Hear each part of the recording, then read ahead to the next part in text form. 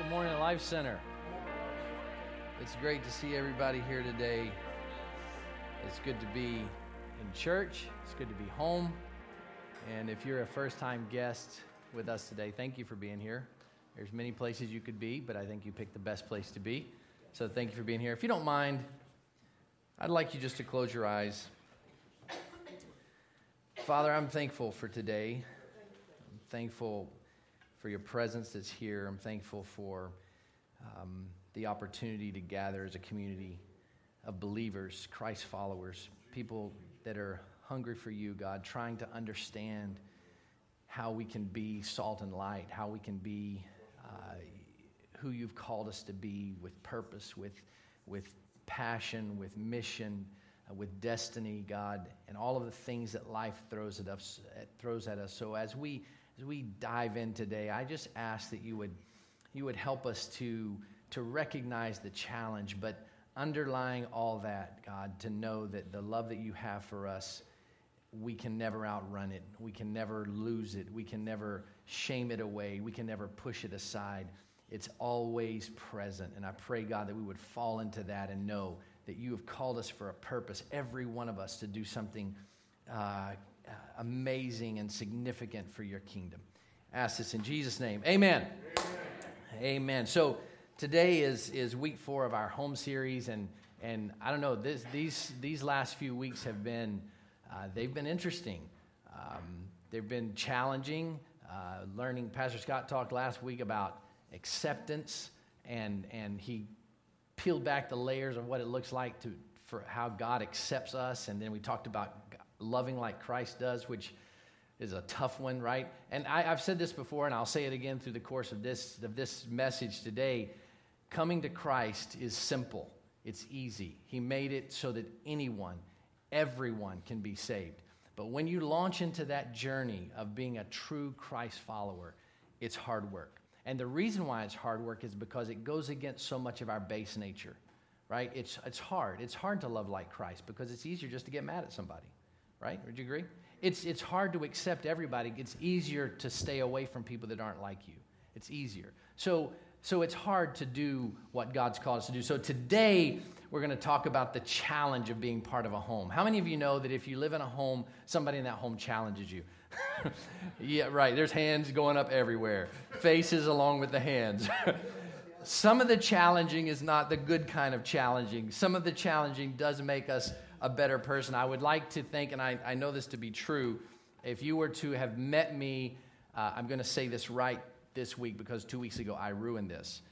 26 years ago, when my wife and I were married, it's my corrective action. I messed that number up last time I was speaking. That was bad. So 26 years ago, if you would have met me, I'm a very different man now. And it's because my wife has challenged me. She's helped me grow. She's helped me become a better person.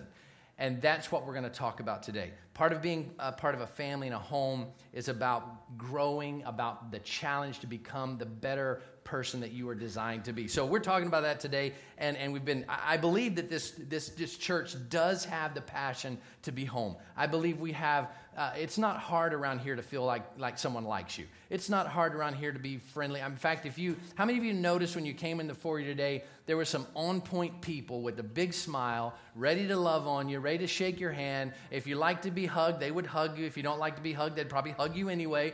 Right? How many of you noticed it, right? That's because we have come on. It made me feel good to get loved on like that. So that's what this is about, right? We're part of a community, a home, where people that don't know Christ can find him. You know what? It's hard for people to find Christ sometimes. And I sure don't want to be the person keeping them from doing it, right? We want this house to be a house where any creed, tongue, race, type of person, different type of person, weird person like you and me can come in here and feel at home and feel welcome and find their opportunity to meet Jesus. That's what we're here for. Pastor Scott said this last week. He says it all the time. God will love and accept you just as you are, but he refuses to leave you there, right? He doesn't just love me in my mess. He loves me in my mess and will pull me out of my mess because he knows I can live better than that, right? Amen. So I believe this, the reason why we're here today, the reason why this house is here, the reason why we're talking about home for 4 weeks is because I believe God is calling us to love more, to accept more, to pursue Christ more, to dig deeper, to become better, to pray harder, to do what's right in the face of adversity. I believe that's what we're called to do. Yes. All right, Ray. Yeah, everybody feels the same way. That's what this house is for. So I want to dive in today, and I want to cite something that Pastor Scott talked about last week. Remember, he was talking about acceptance. He told the story about the woman, if you were here, that was caught in the act of adultery. There's a lot of things you can unpack there, but basically she was caught having an affair with someone, and they brought her to Jesus as she was a mess. I don't even know. You study scripture, you study scholars. Some people say she was there completely naked. Some people said she had something covering her. I don't know, but she was humiliated and shamed in front of everyone. And so the whole thing unfolded. And the thing that I want us to wrap our head around today is Jesus said, hey, after he said, anyone that hears this without sin, let him throw the first stone. The law says you can stone her, but I want a sinless person to do the stoning. Well, everybody leaves, obviously, because no one's sinless. And so Jesus then says, hey, where are your condemners? Where are the people that are here to get you? And she said, they're not here. He's like, then I don't condemn you either. But that's not where he stopped, was it? He said one statement in John 8:11. He says, go now and leave your life of sin. Go now and don't do the same things that got you here. Go now and change who you are. And I don't know, maybe, some of us, we need a catalyst in our life to change us, right? We need to get run over by a Mack truck and realize, you know what, I probably shouldn't do that again. Some of us are slow learners I'm one of those hard-headed kind, right? I can't grow hair for that reason. We're hard-headed, right? There's a lot of funny things to say there. But anyway, but that moment so significantly changed her life, I would venture to say that it changed the complete course of her life after that.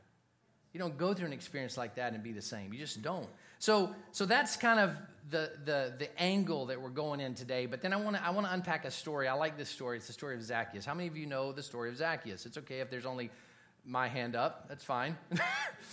Most of you know the story of Zacchaeus. It's a story when Jesus was on the earth and he was doing his thing, teaching and preaching. Zacchaeus was a character that we're going to unpack this. It's an awesome story, actually. And so we're going to walk through in Luke chapter 19. I like how Luke writes the story. And this is how it goes. Jesus entered into Jericho and was passing through. He was heading somewhere. And there was a man there by the name of Zacchaeus. And he was a chief tax collector and was wealthy. So just to give you, I want to walk you through this story to help you understand some cultural context so you kind of get the dynamics of what's at play. It's not just a story of Zacchaeus and a tree sees Jesus and everything's fine. There's so much more to it. In those days, the Romans would franchise out tax collection agencies. Nice gig, I guess. And it's much like our tax code today. There were no rules. So basically, the tax collector, if he was a shyster, he would just tell you owe some taxes, and you just kind of had to pay him. And whether you couldn't prove it or you could argue with him, but they had a lot of local authority in the fact that if they just decided that, Stan, you owe me $1,000 this year, and you're not going to give it to me, well, I'm just going to put you in jail. I mean, simple, easy, right? So they were hated, obviously, because nobody likes April 15th here. Right? They sure didn't like it there because there is at least some level of legality with our tax system. Back there, it was arbitrary.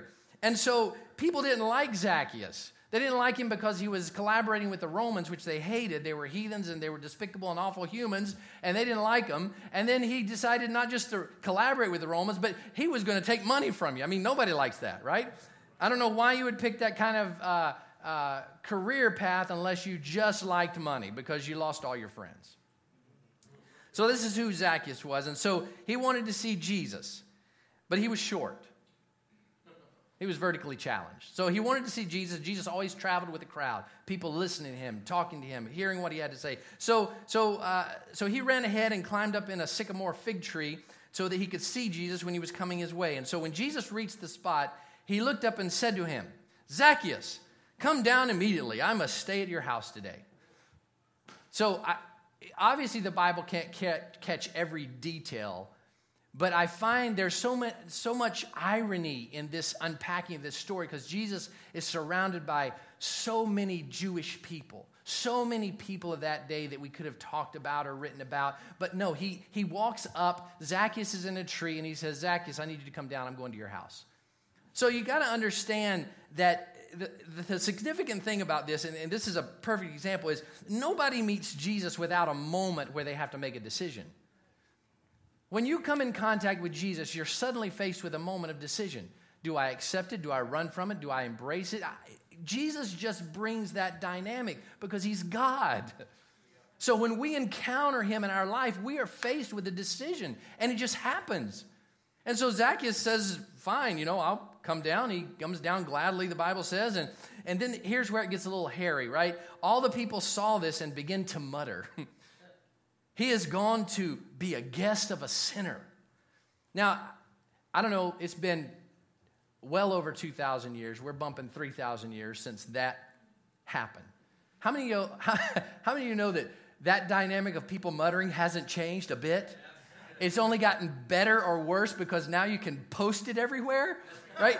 The muttering goes viral, right? The moment you say, you know what, I'm going to go to church. There's 50 people around you yeah, that's going to last a whole Sunday, right? And the muttering starts. No one, they're not going to change. They're going to turn their life around. How many leaves have they turned over? They're running out of trees, right? It's not going to happen. The muttering starts, and everybody thinks they know. You're not good enough. You're not smart enough. You're not strong enough. You don't have the willpower enough. All those things. And you got to understand that when Jesus said, Zacchaeus, come down, I'm going to your house. I'm going to hang with you for a while. Everybody around Jesus was having a problem with this. They considered Jesus, they called him rabbi. When in their culture, that was teacher, that was someone that was wise, that knew the scripture. And this scripture dude is about to go hang with a sinner dude.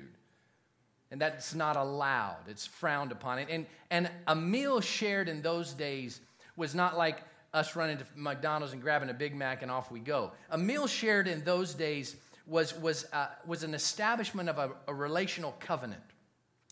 If I invited you to my house and I brought you to my dinner table, my servant would wash your feet. You would be welcomed as a guest, and we would have a covenant relationship from that point forward because we were building something. And so when they said that, when Jesus said, I'm going to have dinner with this guy, everybody around him was like, I don't understand this. Why is this holy man wanting to build this covenant relationship with a sinner man?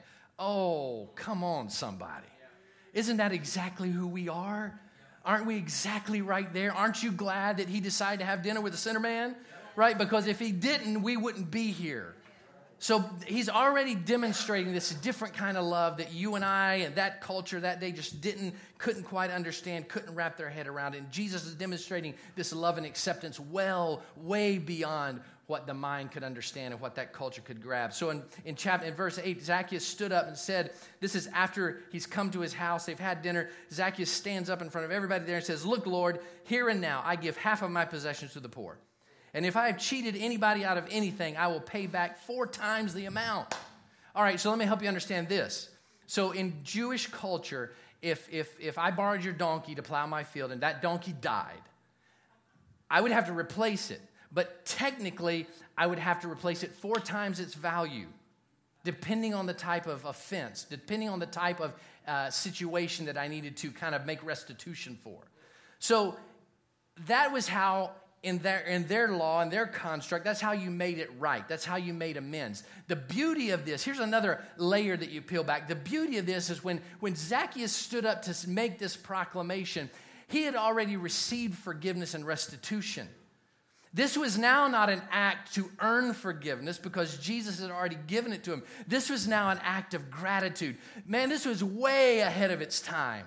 This was way out in front. This is where we live today. We get to come to Christ broken, messed up, shattered, no way to fix our mess, no way to pay back everything we've done wrong. He accepts us right there, and then from there should come a heart filled with gratitude that begins to give out because we've been given to. Does that make sense? right? So Zacchaeus stands up. Nobody prompts him to. Jesus doesn't say, okay, here's the deal. I'll do this if you do that. No, none of that happens. He just stands up and says, you know what? I've wronged a lot of people. I'm not going to try to deny it. You know what? I'm going to give back money to people that I have wronged 4 times as much. So imagine, Stan, imagine, past few years I've been ripping you off. And I knock on your door like, great, Zacchaeus is here. What now? Stand here. Here's a few mil, right? Catch you outside. How about that, right? Right? So all of a sudden, everything changes in this community. Everything is changing. The dynamics are completely upside down. And so Jesus stands up, and this is powerful. Jesus stands up and said, today salvation has come to this house. Watch this. Because this man too is a son of Abraham.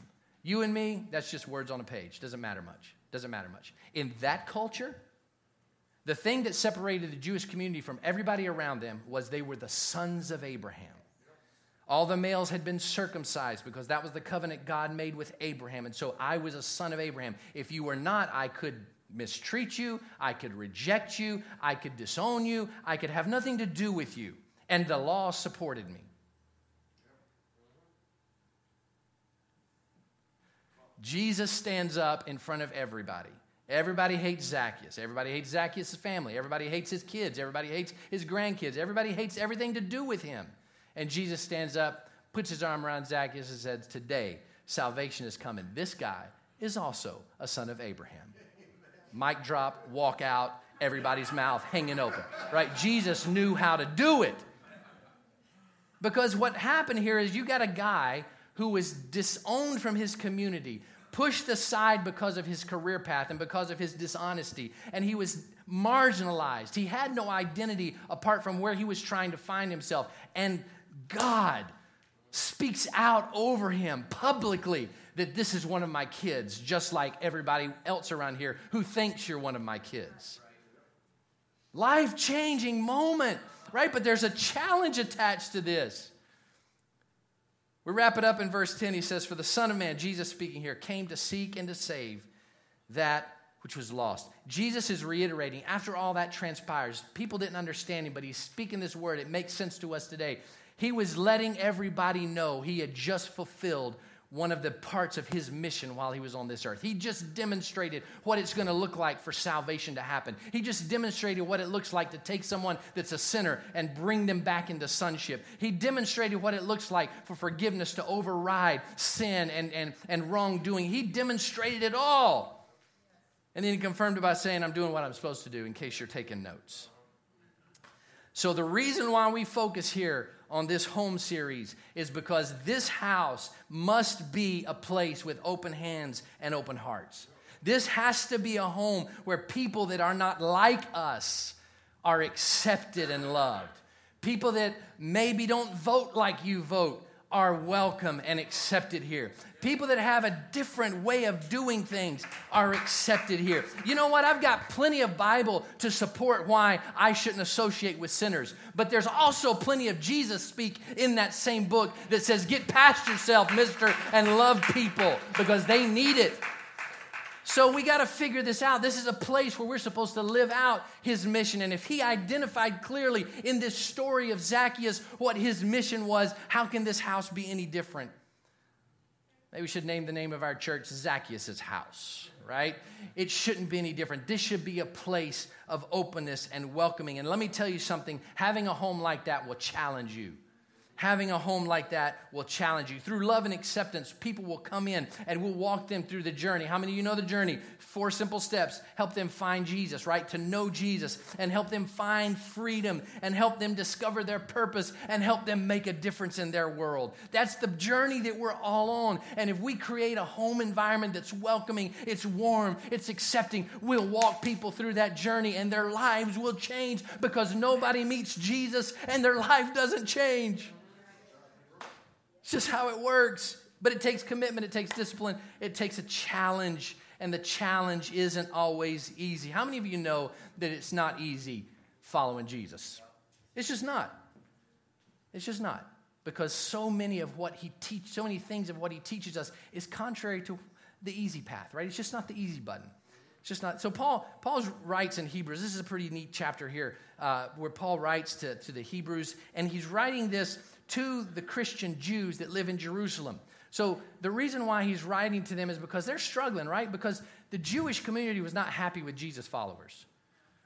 Because it was rocking their whole world. It was changing everything. And so there was a lot of contention. There was a lot of frustration. The Jewish Christians in Jerusalem were struggling. And so in Hebrews, Paul writes this. I'm reading out of the Message Bible, so it's a little bit different, but just follow with me. In this all-out match against sin, others have suffered far worse than you, to say nothing of what Jesus went through, all that bloodshed. So I know you're having a hard time, but just let's put this in perspective. Remember what our Savior did for us, and let's start from there. He says, don't feel sorry for yourselves, or have you forgotten how good parents treat children, and that God regards you as his children? Change of dynamic here. Change of dynamic. My dear child, don't shrug off God's discipline. Don't be crushed by it either. It's the child he loves that he disciplines. It's the child he embraces, he also corrects.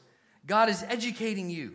That's why you must never drop out. He's treating you as dear children. This trouble that you're in isn't punishment, it's training. This challenge to be a Christ follower in a world that's contrary to what he stands for. It's a challenge, it's not punishment, it's training us to be the people God called us to be. Only irresponsible parents leave children to fend for themselves. Would you prefer an irresponsible God? We respect our own parents for training and not spoiling us. So why not embrace God's training so we can truly live? While we were children, our parents did what seemed best to them, but God is doing what is best for us, training us to live God's holy best. At the time, discipline isn't much fun. It always feels like it's going against the grain. How many of you know what I'm talking about? It feels like it's going against the grain. Later, of course, it pays off handsomely, for it's the well-trained who find themselves mature in their relationship with God. As a home or a family, we're called to help each other grow. If I'm not helping my wife grow, I'm not being a good husband. If she's not helping me grow, she's not being a great wife. If we as parents are not helping our children grow, we're not being good parents. That's what he's talking about here. And God is viewing us in that same capacity. The reason why we started Rooted Small Groups, can I get a hoop for Rooted Small Groups, right? Kicked off Monday. It was amazing, and it's going to be going on for the next 10 weeks. I'm so excited about Rooted Small Groups. So this is going to be amazing. But the reason why we did that is because it builds stronger communities. It builds unity amongst the community. It creates a bond that's more than just, I go to church with that guy. I don't know what his name is, but I go to church with him, right? It kind of takes you to the next level. At least you can say, I go to church with John, right? Builds a stronger foundation in our faith with Christ. It helps us accept the challenge to grow in Christ. Let me say this. Coming to Christ is not the end game. That is just the step into the door. That is just the beginning. And maybe you're questioning why I would say it's hard to live for Christ and hard to be a Christ follower. It's not hard in a negative sense. It's hard, and it's hard to be better. It's hard to grow. I mean, if you're going to achieve something and put a star beside your name as achieving something, you have to work to get there, right? Because we just tend to take the easy path. And God's saying there's something better than that. So I want to take you to Proverbs chapter 27 and kind of break this down a little bit more. Wrapping things up here, moving quickly. Proverbs 27:17. As iron sharpens iron, so one person sharpens another. That's what I'm talking about. That's what Jesus is talking about here. You're coming to me. I'll accept you as you are. I'll love you through anything. But let's walk together. Let's get you better. Let's get rid of those vices that seem to be controlling you. How about it? How about you grab my arm, and how about we walk this journey out, right? It's not fix yourself and come back, talk to me later. No, it's come in your mess, but let's link up and let's get you out of this mess, which means you're going to have something rubbing on you, something chafing you a little bit. As iron sharpens iron, so does another person sharpen another person. So does a message like this kind of rub a little bit. But you're like, I wish he was talking to the guy behind me, but I kind of feel like he's talking to me, right? These messages are not easy to deal with. I have to sit in front of my computer screen and get it first, right? I get all the chafing before you guys get it, right? Because I know I've got to get better. I've got to grow. So iron sharpens iron. So watch this. Y'all ready? Get your earplugs. going to show you something. How many of you know, maybe you've never sharpened an axe? Who's sharpened an axe? Oh, there's a few people sharpened an axe. So it's going to make a little noise, but watch this. Hold on.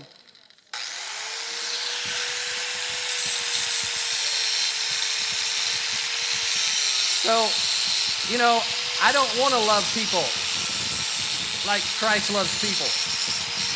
I don't want to work on my marriage because the Bible says I'm supposed to be an honorable man. It's easier just to walk away, right? But iron sharpens iron, so I'm going to do it anyway. And every time I'm trying to do what Christ is calling me to do, something on me is getting burned off. I mean, if the axe could talk, it would probably say, dude, I'm fine being dull. Just leave me alone. Let me come. Y'all hearing this? This is what Zacchaeus did. This is what Jesus did to Zacchaeus. The reason why Jesus picked him out of a tree and said, I'm going to your house, is because he knew he had a blunt instrument up there that had no hope, that had no option. He was rejected from his community. He had found a niche that was not a great niche to find. And Jesus said, you know what, Zacchaeus, come down. I'm going to your house. We're going to have dinner. We're going to have a covenant well before you deserve it. You're going to have a covenant well before you deserve it. He said the same thing to every one of us in this room. And the reason why we, this community, have to create a home is because there are people that drive by this corner that don't know that there's a seat at this table for them. They don't know that, I don't know about that church stuff. That's because they're looking at it from the completely wrong direction.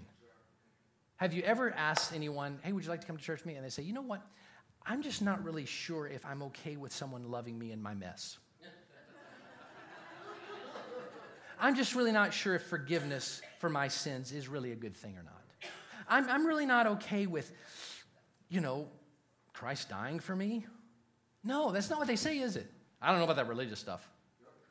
There's rules, there's ways of doing things, I don't know. I'm not a church guy. No one ever says I don't think I've ever met anyone that says, you know what, I don't do unconditional love. I just don't do it. What kind of Jesus are we? Where people look at us and say, I don't know what it is you do, but I just want some of that, whatever that is. Whatever shingle you hang out front and say I just want that. That's because when Jesus gets a hold of us and we accept the challenge of letting him change us, it changes everything about our life.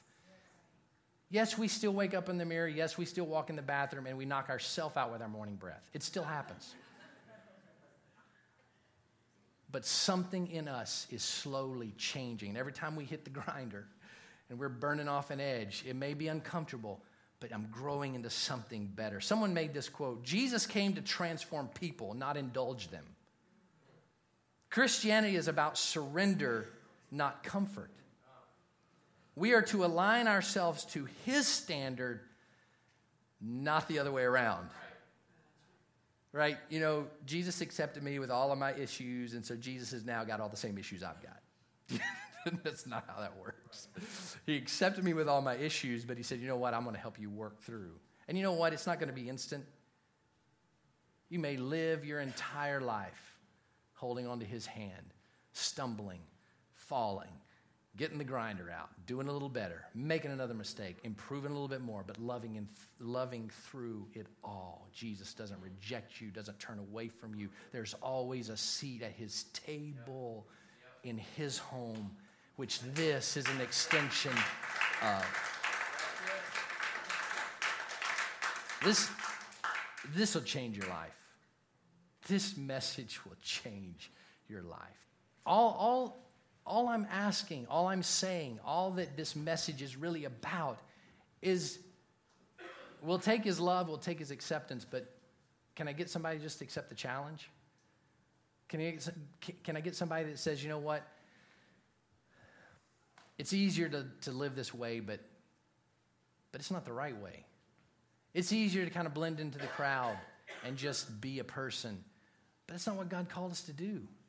He called us to be change agents. He references us as a city that's set on a hill with lights, so people out there could find a place to go to. That's how he described us. So the challenge that we're accepting is not one of drudgery.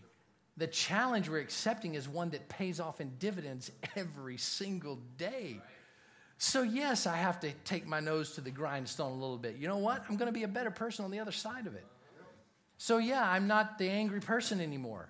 I forgive a little easier. So yeah, I'm not the guy that loses his temper so much that nobody can stand me. I'm more tolerant. So yes, I'm the guy that loves people that don't really deserve to be loved. There's worse things to be in life.